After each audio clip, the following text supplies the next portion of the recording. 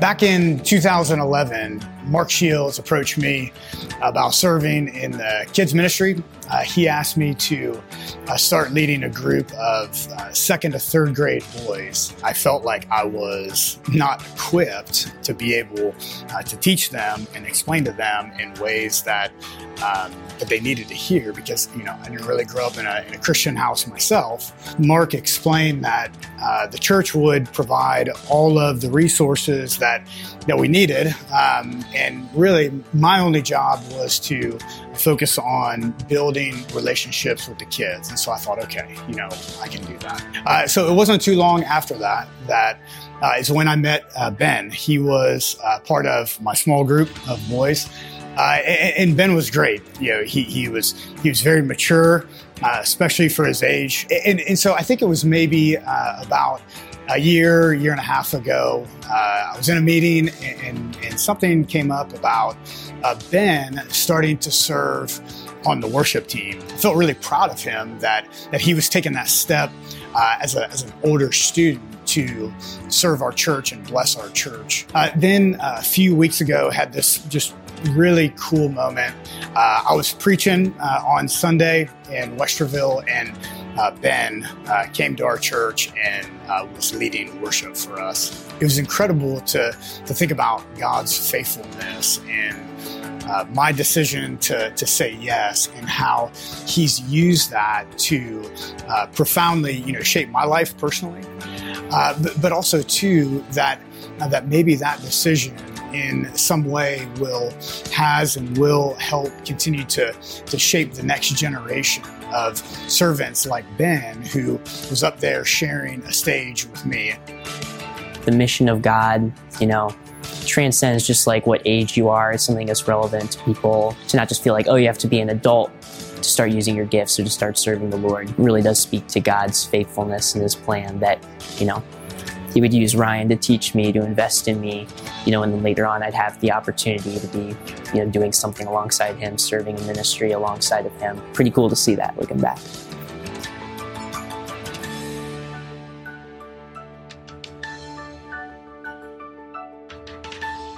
All right, well, good morning, everybody.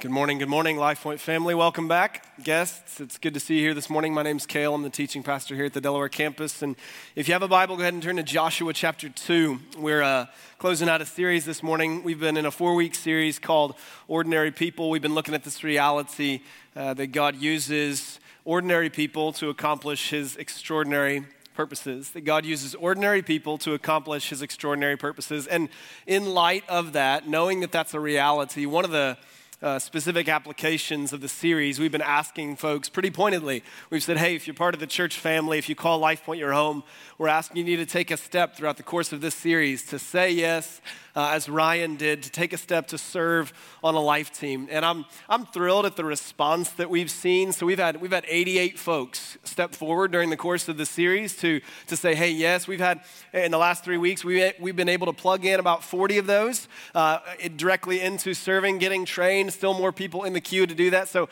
I think we showed this number at the very beginning that there were 76 people needed to take a step. That's down to 37 people at this point needed. Again, we've got a lot of folks in the queue as well who are still taking a step. But one last opportunity today. There are some bistro tables out in the lobby. So when we're done with our time today, if that's you and you're saying, hey, I've not yet taken a step to serve on a life team, but I call LifePoint my home, I want to challenge you today, before today is out, to take that step. And I think Ryan and Ben's story is just such a good reminder that we just don't always see all that God is doing.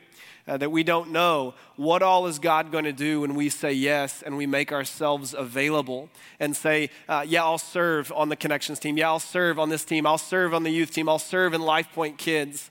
We have an opportunity when we do things like that. It's more than just, hey, I'm giving up another hour of my time. It's, Lord, I may have a hand here in helping shape the next generation and pass on the faith to the next generation. God using us, using ordinary people to accomplish His extraordinary purposes. So thank you for all those who are serving. Thank you for those who have taken a step during the course of this series. And if you've not yet done so, don't miss out today. Take that step. Now here in Joshua 2, We've been looking, again, in the course of this series at some really unlikely people, some unlikely heroes that God uses. And today we're going to see perhaps the most unlikely of the people. One of these folks that you would just think she's from the wrong place, the wrong people, the wrong profession, and yet God uses her to move forward his plan for redemption and for salvation. Here's the setting. The Israelites have wandered throughout the wilderness for 40 years. 40 years they've been in the wilderness. Moses has died. And the next person to take over, God raises up Joshua, Moses' sort of number 2 guy, to take his place. And just a little aside on that, as I was prepping this week, I was thinking about Joshua and thinking to myself, who wants to be the guy who follows Moses? Can you imagine, right? Maybe if you've ever taken over for someone who they've done a great job in some ways and you feel nervous about, am I going to be able to fill their shoes? How would you like to take over for Moses? Like, how do you follow that up in a sense? That was where my mind began to go. And then I thought to myself, you know what? It's not actually about that at all. It was never about Moses, just as it's not about Joshua. And Joshua, I'm sure maybe he dealt with some insecurity around, am I going to be able to fill these shoes? But it seems like Joshua was faithful and understood. It's not about filling Moses' shoes. It's about following the God who called Moses and who called Joshua. It's not about their personalities. It's not about their leadership capabilities. It's about the God who called both of them. So Joshua's job is the same as Moses' job, and that is just to be faithful and not to worry about comparing himself to Moses. And as I thought about that, I thought, how instructive for you and for me. There's so many areas of our lives where we are insecure because we're comparing ourselves to those around us. And the reality is God never asked us to compare ourselves to our brothers and sisters, to compare ourselves to someone else. In fact, he literally commands us not to, and instead says, don't compare yourself to them. You keep your eyes fixed on him, and you just be faithful to fulfill the ministry that God has called you to fulfill. Keep your eyes fixed on him and don't compare yourself to others. God has installed Joshua as the next leader, and he tells him, it's time. It's time for the people of Israel, after 40 years of wandering, to go in and to take possession of the land that I've promised you. Interestingly enough, Joshua, he's one of the few people who have survived. The whole generation passed away because 40 years earlier, Moses, right as they came to the promised land, which is where they are again now, they're on the border of the promised land. Moses sent 12 spies to go in and look at the land and to bring a report back. And Joshua was one of those 12. He was a young man at the time. And 10 of them come back and say, there's no way. The cities are too fortified. The people are too huge. We've got no chance, even though God promised them. Joshua and another guy named Caleb were the only 2 of the 12 who came back and said, let's go. The Lord's promised us this. Let's move forward. Let's trust him. But they were, in a sense, overruled, and God said, you're going out into the wilderness for 40 years until that generation passes away because they would not believe me and trust me. And so here they are once again, 40 years later, on the border of the promised land, and I find it interesting. This time, Joshua only sends out 2 spies because apparently that was all that was needed. And so he sends out 2 spies, and that's where we pick up here in Joshua chapter 2, verse 1. Then Joshua, son of Nun, secretly sent 2 spies from Shittim. Go, look over the land, he said, especially Jericho. So they went and entered the house of a prostitute named Rahab and stayed there. Already here in verse 2, we are introduced to the heroine of the story. And I told you perhaps the most unlikely person that we would think to be used by God. Rahab has no position or great wealth to speak of. She's not even an Israelite. She's a Canaanite. More than that, she's a citizen of the very city they're about to destroy because of its wickedness. And on top of all of that, she is a prostitute. It's likely, scholars say, that in her profession she ran sort of a tavern or an inn, which is likely why the Israelite spies would have been staying at her house. That's a little bit of speculation. We don't know for sure, but it seems likely. But we also know from the next part of the passage, it's well known, even if she runs this tavern or this inn, it is well known by the citizens of Jericho what it is that she does, what her profession is, that she's a prostitute. And I just love that God, in his mercy and in his grace and in his ways that are so much higher and so different than our ways, chooses Rahab and says, I'm going to use her for the deliverance and the encouragement of the people of Israel. Here look at the end of verse 2 here, or the beginning of verse 2. The king of Jericho was told, look, some of the Israelites have come here tonight to spy out the land. So the king of Jericho sent this message to Rahab. Bring out the men who came to you and entered your house, because they have come to spy out the whole land. But the woman had taken the two men and hidden them. She said, yes, the men came to me, but I did not know where they had come from. At dusk, when it was time to close the city gate, they left, and I don't know which way they went. Go after them quickly, you may catch up with them. But she had taken them up to the roof and hidden them under the stalks of flax she had laid out on the roof. Scholars sort of debate back and forth the ethicality or the morality of, she just lied. Is that okay because of the purpose for which it is? And they kind of debate back and forth. And to be honest, probably not commendable, probably shouldn't have lied, but that's for another day to debate that. The point is what she's doing here and the fact that she's about to place her faith and her hope in the God of Israel. Look on at verse 7. So the men set out in pursuit of the spies on the road that leads to the fords of the Jordan. And as soon as the pursuers had gone out, the gate was shut. Before the spies lay down for the night, she went up to the roof and said to them, and what follows here, these next two verses, form the heart of the entire passage in the entire chapter 2 of Joshua. It is Rahab's declaration of faith to these two men. She says this, I know that the Lord has given you this land, and that a great fear of you has fallen on us, so that all who live in this country are melting in fear because of you. Not only does she know, she says, we have heard how the Lord dried up the water of the Red Sea for you when you came out of Egypt, and what you did to Sihon and Og, the two kings of the Amorites east of the Jordan, whom you completely destroyed. And when we heard of it, our hearts melted in fear, and everyone's courage failed because of you. For the Lord, your God, in heaven, the Lord your God is God in heaven above and on the earth below. What she just said is an extraordinary statement of faith coming from a Canaanite woman. We have to remember, she's not been raised. Some of us, you don't come from a Christian background or a Christian household. This might resonate with you, but others of us, you've been raised in a Christian household. You've been told about the Lord since you were a little kid. That's not the case for her. She's been raised with her own set of gods in the Canaanite religion, in the Canaanite faith, and yet she looks at these two Israelites and says, because of what we've heard, because of what God has done for you, I know that God, Yahweh, your God alone is God in heaven and on earth. We have to understand that her embracing of Yahweh, her placing her trust and her faith, her allegiance to Him comes at a real cost. Again, she's not from the Israelite background. Her embracing of Yahweh means the rejecting of her former faith, of her former way of life. It means turning away from everything that's comfortable for her, everything that she's been taught, all the Canaanite system of religion and gods, everything that the people of Jericho would be placing their hope in at this moment. She rejects that, turns away from it, turns away from her former life and says, no, I'm putting my hope and my faith in your God.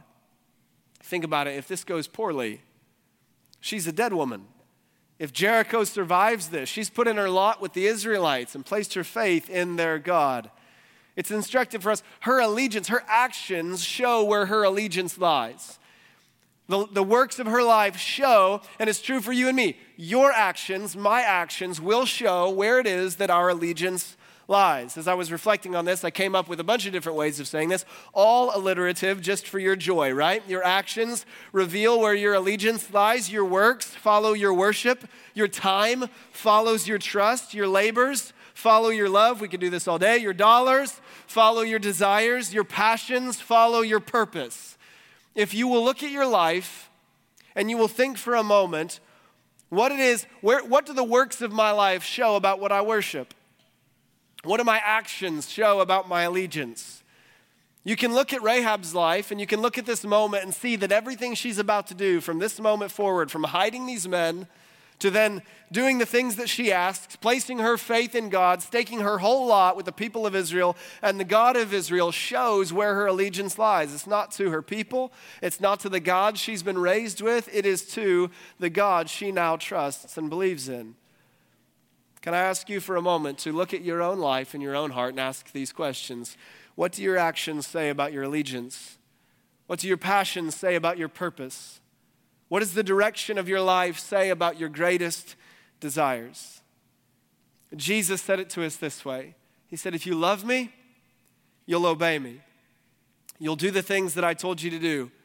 You'll be able to look at your life, and your life will show that your greatest desire is him, that you worship him and him alone, that you love him. So can I ask you, do your actions show an allegiance to the Lord? Do you look at your life? Do you look at the way you spend your time, your talents, your treasure, your money, your resources, your energy, the best of your creative energy? Does it all show and reveal a deep faith in and love for the Lord above all else? As I ask that question, the reality is, the simple reality is that for some of us, that answer is no. And maybe for different reasons. There may be some of us here this morning that the answer for you is no, because you would say, I'm just not a Christian. I don't yet claim this. But today is a fork in the road sort of moment for you. Because perhaps like Rahab, you have heard what God has done. You've heard the story of the gospel. You've heard that Jesus is the Son of God, who came and who lived for you, who died in your place, who rose again that you might have new life. And you've maybe heard Christians or family members tell you about this. Man, will you turn from your sin and trust Jesus with your life? And today is that fork in the road moment for you, like Rahab, to say, will you reject even the things that you've been taught, your former way of life, and say, I'm going to trust this God with my life. I'm going to turn from my sin, and I'm trusting that what Jesus did at the cross, it's enough for me. For some of us, that's where we are today. Will you turn and will you trust? But for others of us, perhaps more of us, the answer is maybe you're hearing those questions going, honestly, Cale, the answer is no. And it's not that I wouldn't call myself a Christian. It's just that if I'm honest with myself, if we're honest with ourselves, some of our actions don't reflect a great allegiance to the Lord. And I'm going to say some things here, and this is not to hurt any of us or harm any of us. Ultimately, it's to help, though I recognize it might sting. Some of us right now are spending more time and energy on our fantasy football leagues than on our following of Christ. Some of us right now are more passionate about politics than we are the making of disciples, more passionate about temporary kingdom matters than eternal kingdom matters. Some of us say, I don't have any time to read God's word, or, man, I'm just not a reader. But the reality is we're all readers. We read dozens of social media posts a day or news articles a day. It's not a matter of whether we read or not. It's a matter of what we choose to read, what we choose to focus our time and attention on. And again, the reality is, well, if that's the case, what do I do with that? That's the question that follows. Cale, what do I do with that? Because that stings a little bit. And I would say, yes, I know it does. It stings for me when I see it in my life. But when the Holy Spirit or the Word of God convicts our hearts, that sting is not meant to be a sting that hurts us. That sting is meant to be a sting that wakes us up and says, look, let's turn from that. Lord, I want my allegiance to be to you. And so can I implore you, if that's where you are today, you're looking at your life and your passions and the directions of your life and saying, man, it just doesn't reflect a great allegiance to the Lord. But I say that I'm a believer, but my love is not there. The passion is not there. Can I implore you, let the response to that this morning not be one of anger or pride, but one of confession and repentance. To confess to the Lord and say, Lord, this is where my heart is today. You see it. I'm not hiding anything from you. You see it anyway. So Lord, here's my heart. Will you change it? And repentance means not just feeling bad about it, but rather repentance is a change of heart, a change of mind that results in a change of action. Today, take a step. Go talk to someone on our Next Steps team. When we're done today, go find that person. Confess to another human being after you've confessed to the Lord. And here's where my heart is today. My passions have not shown a purpose to my life. The direction of my life has not shown a great desire for the Lord. The labors of my life don't show a great love to him. Confess that to someone else and ask them, will you pray with me? Lord, will you change my heart? And then take a step. Have a plan when you leave today. Say, Lord, show me what one step I need to take today. Maybe it's I need to go home and I need to turn some electronics off. Maybe I need to go home today and just write down my priorities. What's taking most of my time? What is taking most of the passion and creative energy of my life? And ask yourself, do I need to reprioritize today? That's part of repentance, is again, confession. Lord, you've convicted me of this, but now I want to take a step and I want to change. And then remember this, above all, as you confess and as you repent, above all, below all, overgirding all is the beautiful reality that as you come to him in confession and repentance, you know that forgiveness is already yours. Because when Jesus went to the cross, he said, it's finished. Forgiveness is purchased, bought for you with the precious blood of Jesus Christ. That's the beautiful thing about Christian conviction and then confession and repentance, is it doesn't leave us saying, man, I just feel bad about myself. Ultimately, it brings us closer to our Savior because we know forgiveness is ours, purchased by the blood of Jesus Christ. And we don't have to wonder, God, do you still love me? We know he does. He showed that for us, demonstrates it in this, that he sent Christ to die for us while we were still sinners. But take the step today. If God convicts you today, confess, repent, and take a step to act differently today. Now look at verse 12. Joshua 2, verse 12. Now then, this is Rahab speaking. She tells these men, please swear to me. After she's hidden them, kept them alive, and is about to send them back to the Israelite camp, she says, please swear to me by the Lord that you will show kindness to my family, because I've shown kindness to you. Give me a sure sign that you will spare the lives of my father and my mother, my brothers and sisters, and all who belong to them. I love Rahab, right? This isn't about just saving her own skin, but she looks to her whole family and all who belong to her and say, I want them to be saved. Give me a sure sign that you'll save not just me, but my father, my mother, my brothers, my sisters, my whole family, and that you'll save us from death.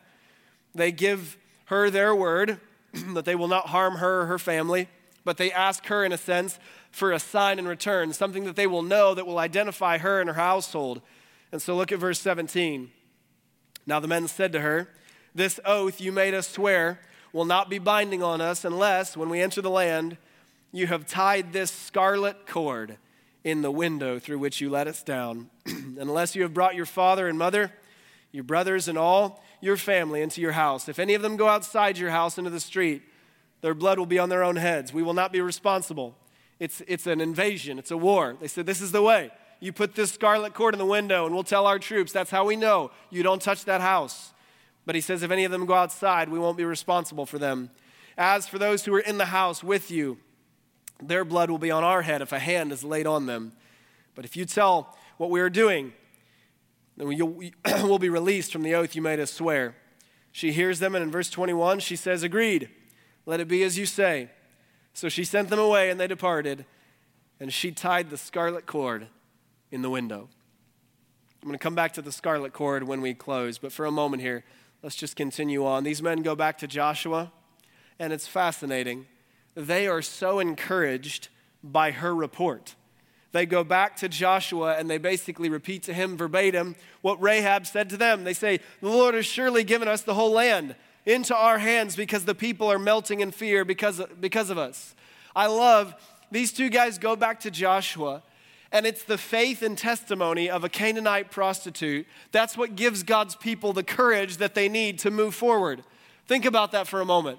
They go in here, and it's her report. She says, man, we've all heard about you, and we are terrified. We know what God did for you. And they're so encouraged by this. They go back and they tell Joshua, clearly the Lord is ahead of us. He's already working here. Let's go and let's take it. And it's such a good reminder. For some of us here, you think, you've been hearing this series and you think, I know God uses ordinary people, but I don't even feel like I qualify as ordinary. My life is so broken, so messed up. I so regret all the things that I've done. I'm so overwhelmed by the weight of my sin. I'm just not sure that God could use me. Think about Rahab for a moment. She is not a citizen of Israel. She's a citizen of Jericho. Her life, her past is pretty awful. There have been things done to her, I'm sure, but also things that she's done. And yet the grace of God is sufficient for her to heal her, to forgive her. The grace of God is sufficient for you, and God uses her for his glory to move his plans forward. If God can use Rahab, he can use you. And you need to remember that and embrace that this morning. In fact, you move on, right? So you go into chapter 6, the people of Israel come in. They wipe out the city of Jericho. And in fact, they don't even have to do anything really. They just circle the wall a bunch of times as sort of this religious ritual. They're just trusting God because God said to do it. And they circle it enough times, the walls literally fall down, and without firing a single arrow, without firing a single shot or laying down a single siege ladder, the walls come down and the city is theirs. And Rahab, of course, and her family are protected by this scarlet cord. You move then into the New Testament, just as a reflection of what all does this story mean. Rahab is mentioned 3 times in the New Testament. Hebrews chapter 11, James chapter 2, and Matthew chapter 1.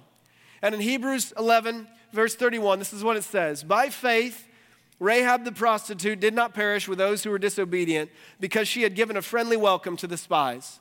She is one of Hebrews 11, if you remember that passage, it's what's called the Hall of Faith.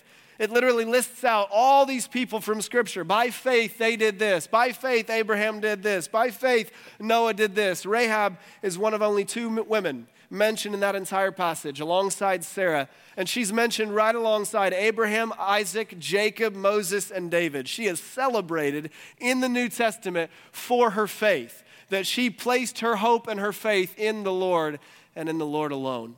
She's not only celebrated for her faith, but she's celebrated for a faith that moved her to action and obedience. That's what James says. That's what he highlights. His whole letter is about highlighting the relationship between faith and works. That's why he says in James 2:25, and in the same way was not also Rahab the prostitute justified by works when she received the messengers and sent them out by another way.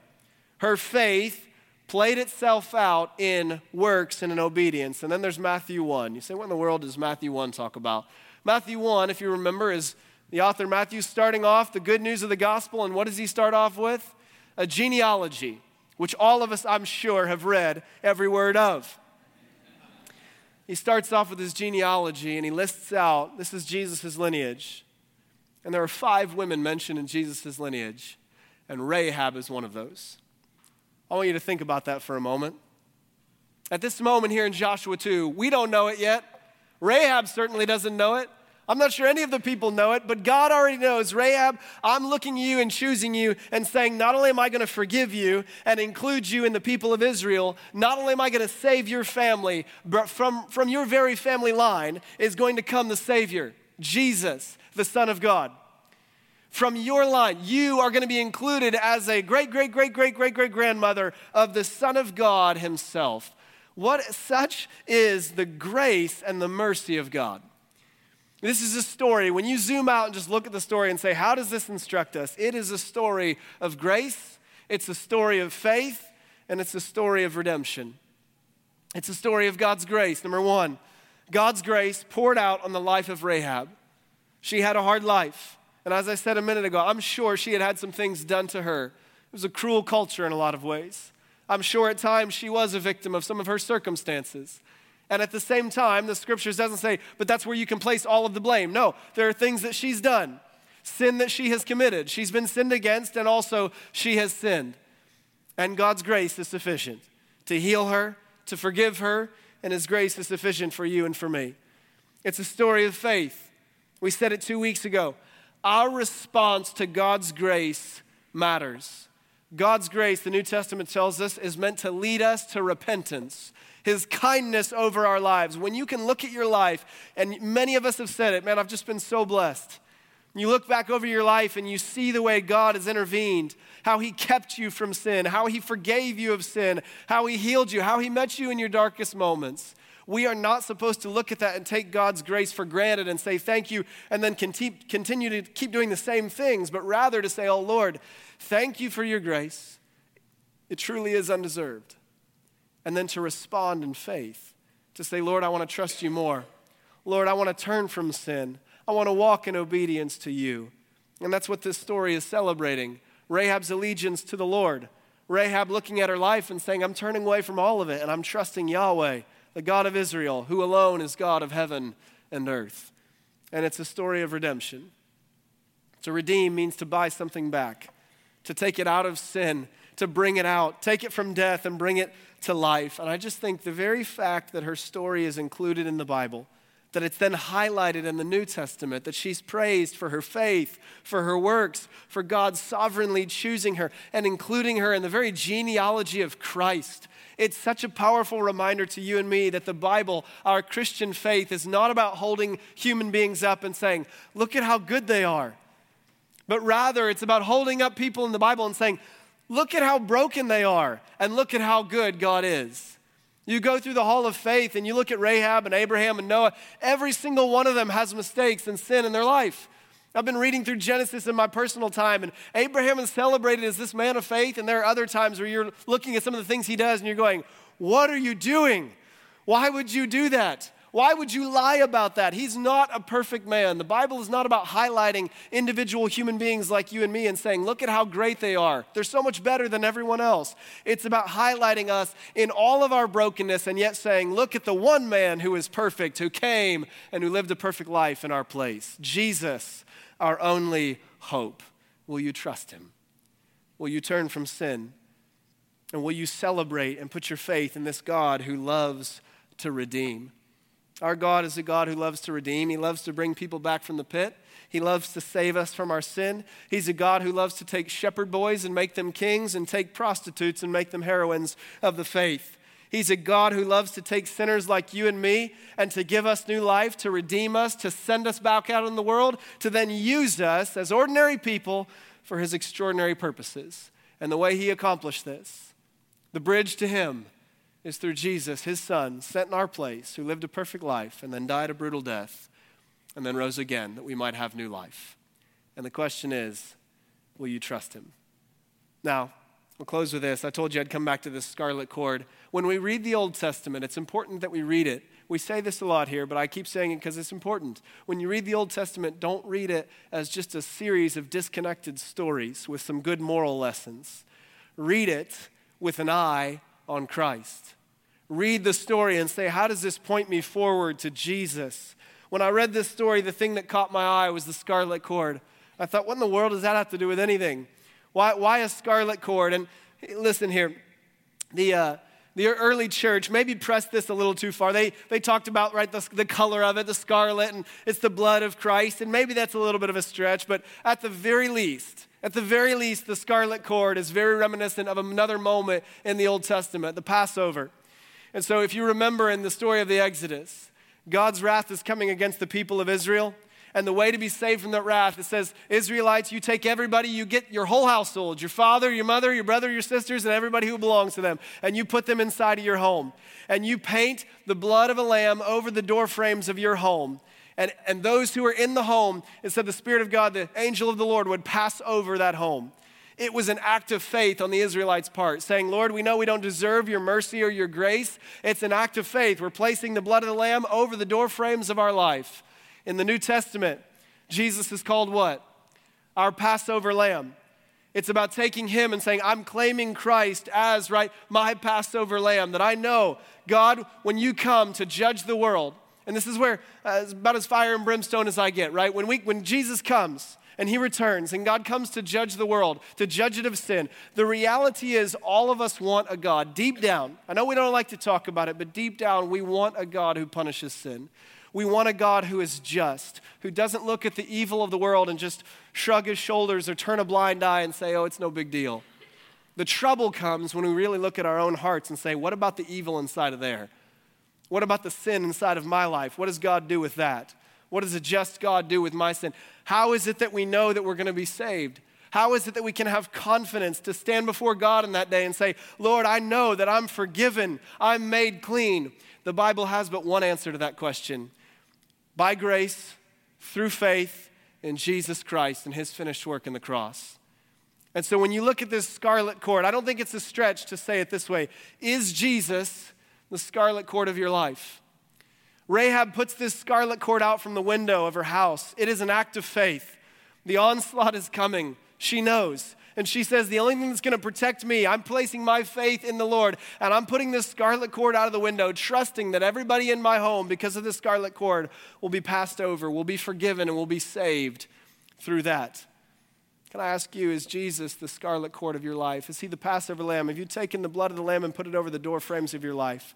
Is the scarlet cord hanging out of the window of your life? When you think about your life, everything that you've done, everything that you've not done, when you think about standing before God on that day, is your faith or your trust in your works? Are you thinking that on that day, God's going to put all the things you've done, all the good stuff and all the bad stuff, put it on the scale and just see how it works out? Or are you trusting in Jesus, saying, Lord, the reason I believe I'm saved, forgiven and made clean, beloved in your son or daughter, is because of the man on the cross. My desire for all of us is that we'll be able to sing, we're going to sing here in a moment, right, that my forgiveness was bought with the precious blood of Jesus Christ. Forgiveness was bought with the precious blood of Jesus. My hope is that all of us can sing that with absolute confidence and assurance. And my hope is that we'll take that message out from these walls, into our community, into the wider world, to anyone and to everyone who will listen. Jesus, the Passover lamb, Jesus, the scarlet cord, our only hope for life, forgiveness, and salvation. Let's pray together. Father, we love you. Lord, we thank you for these stories. The New Testament tells us they are for our instruction. God, I pray for those of us who are here this morning who may feel a good bit like Rahab, who look over our life and we see, Father, the sin, we see the hurt, we feel overwhelmed by the weight of it all, and we wonder, God, is salvation for someone else? Is salvation for other people who have lived a good life, who were raised in a Christian home? Father, I pray against any of that sentiment today, and I pray that everyone who's listening right now would embrace, whatever their background, wherever they're from, whatever their family upbringing, Lord, the idea of grace. It's undeserved favor, and it's received by faith, by trusting you. And God, I pray for those of us who know you, that God will leave here today and we'll take steps in obedience, confession and repentance, and genuine steps in obedience. And God, I pray for any who are here today who've never taken the step to trust you, that, Lord, today would be the day. I want to give a moment for you, if that's you right now, maybe over the course of this series, maybe it's been over the course of the summer and the fall, maybe it's been something that's been happening a long time in your life, and you've consistently sort of held God at arm's length. But today is that moment for you where it's that fork in the road moment. I want to give you a moment just to speak to the Lord. And I would implore you what the New Testament says. Today, if you hear his voice, don't harden your heart. Today, if the Lord is calling you, make the decision today to bring all of your sin to the feet of Jesus and to be washed clean. Place your faith in him and him alone.